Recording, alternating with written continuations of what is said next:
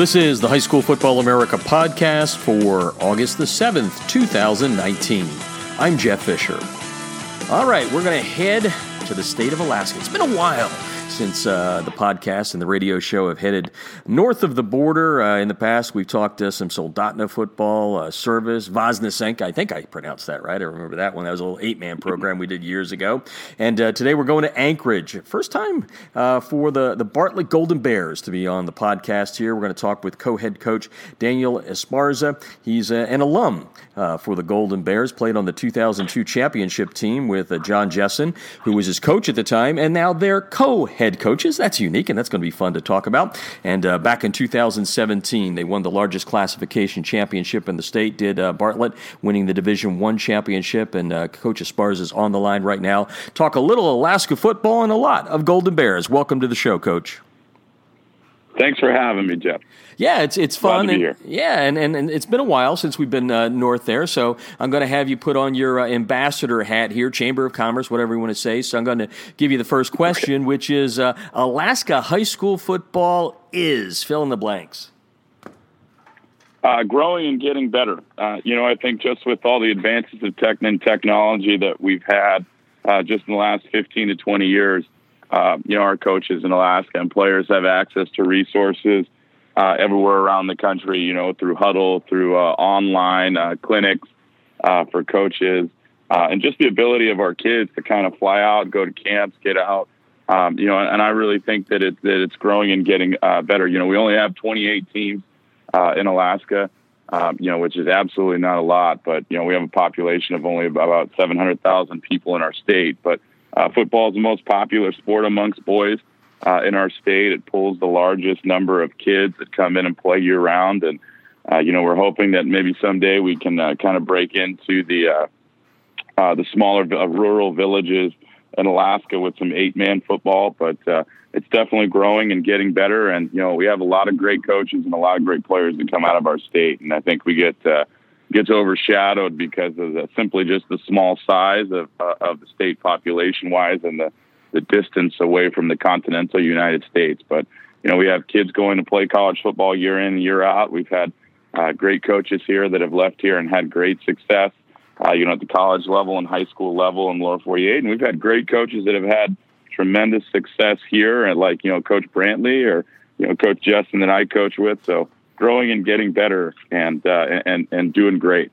Yeah, it's one of the pleasures I have having done this podcast coming up on, I guess, 10 years in about a year, just being able to go to little tiny towns or, states where people don't understand that high school football is just as big as it is in Texas or Ohio or Pennsylvania. It's Friday Night Lights, right? And you mentioned that it's growing and getting bigger because you did, play at Bartlett and you were on a championship team in 2002. You graduated about 15 years ago. What do you think? You talked about technology and all that, but where has the game itself gone within the state through your eyes as a player then and as a head coach now? Well, I think there's just been a shift in, the style of play. Obviously, we still run the wing tee like it's 1955, but we're really good at it.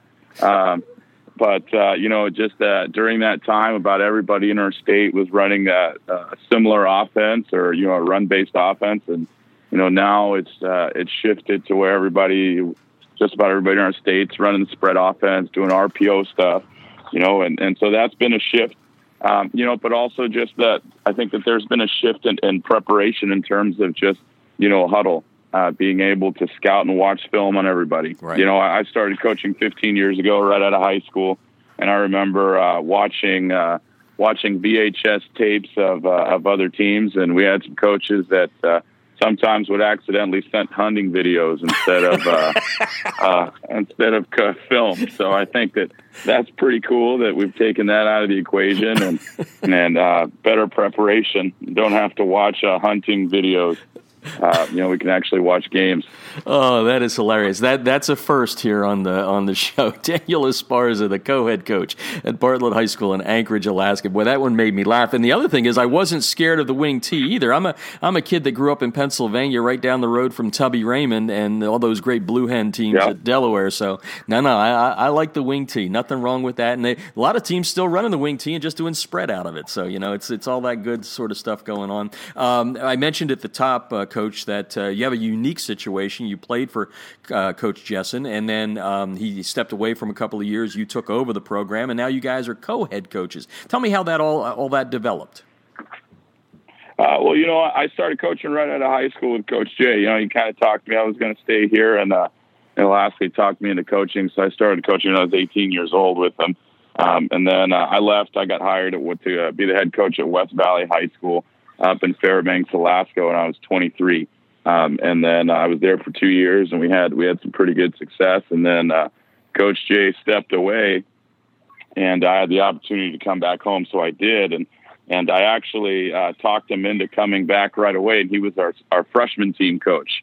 So he went from being retired and being the school's all-time winningest coach to being the freshman coach, which I thought was pretty neat.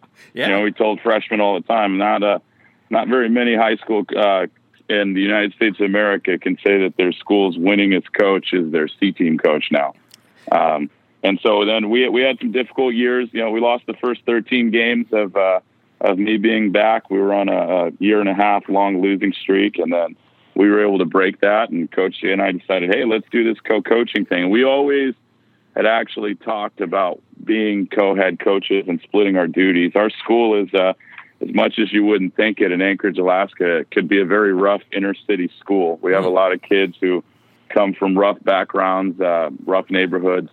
And so our kids, they require a lot of attention, a lot of work. And we do a lot of stuff with them, just in terms of we run a mandatory study hall in the off-season. I run our weight program from November on.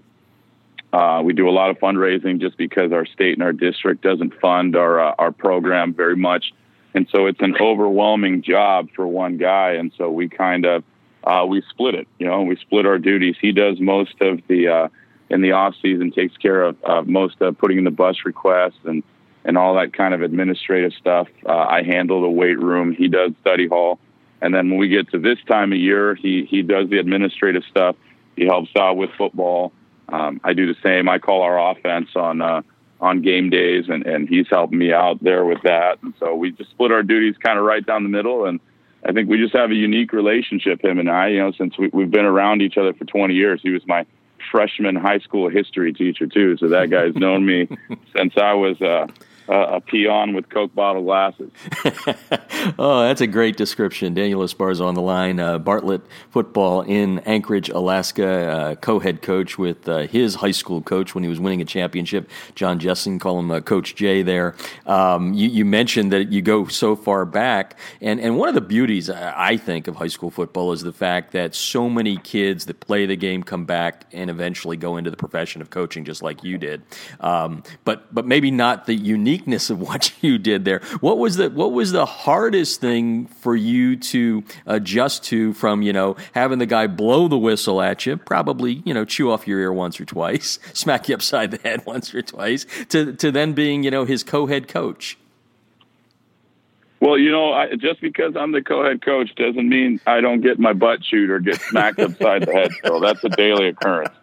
That hasn't changed. But, I think just him and I, like I said, we've just always had a unique relationship. And, I've always said I was blessed to have a great dad who's been in my life my entire life, and has been a great father. And I always said I always had a second dad whenever I wasn't around my dad with Coach Jay.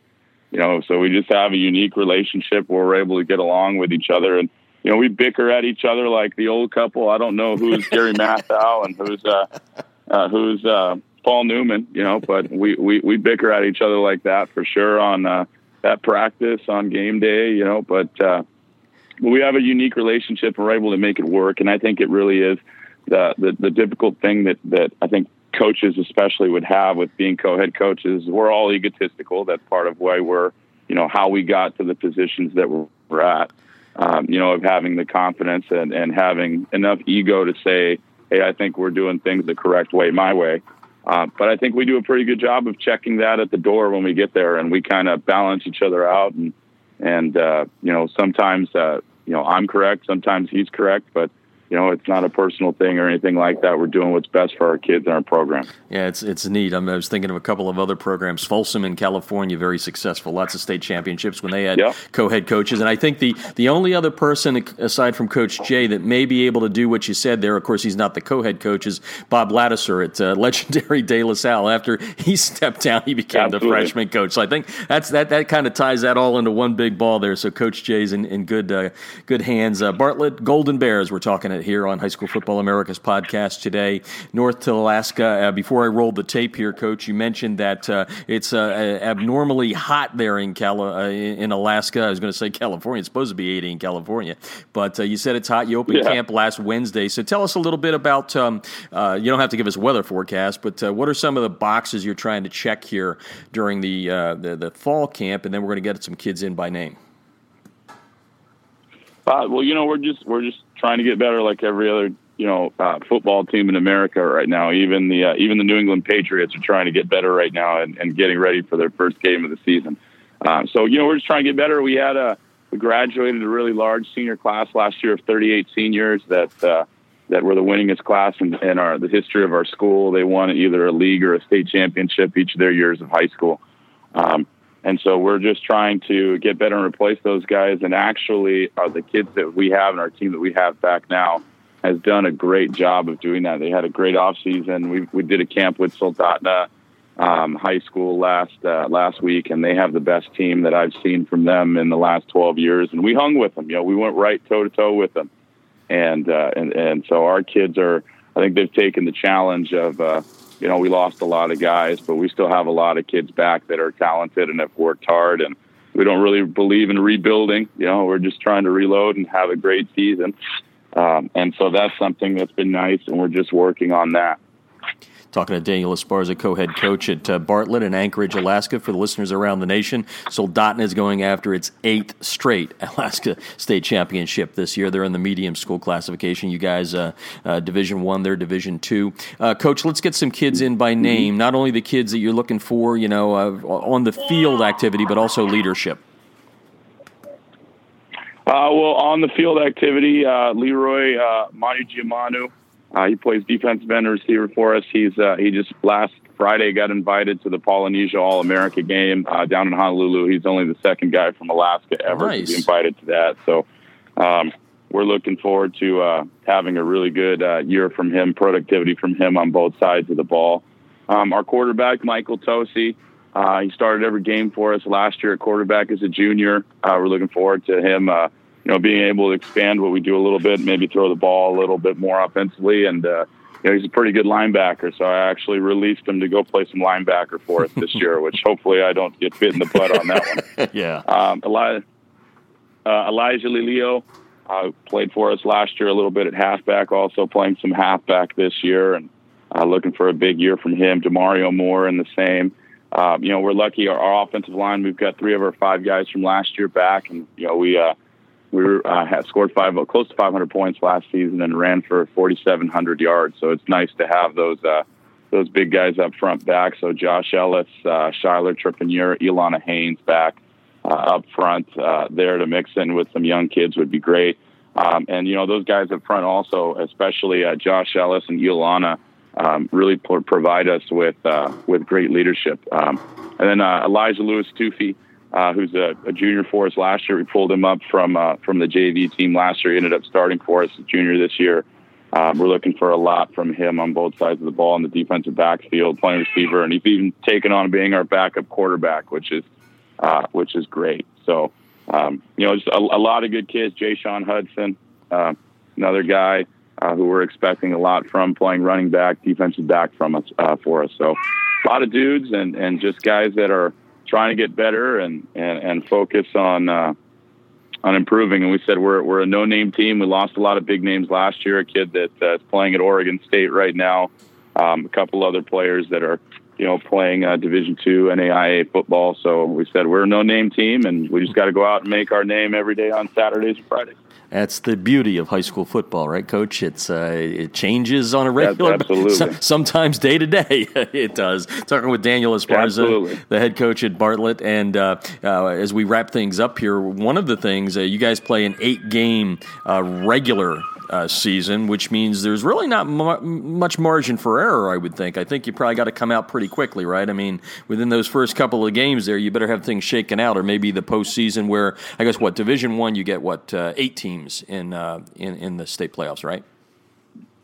Yes, sir. Yeah, we get 8 teams in, and we have 8 regular season games. Yeah, and so we have a tough schedule this year. Every team on our schedule this year that we play made the playoffs last season. So we have a tough one right out of the gates with South Anchorage High School. They have a lot of talent back, and so we'll have to come out slinging and come out tough to play against them for sure. And then the stupid question out of the media guy on the other end of the phone here. I never asked this to any other of the Alaska coaches. So you got 80 degrees right now. When does it finally start snowing up there where you can play some real Alaska football? God, I hope never.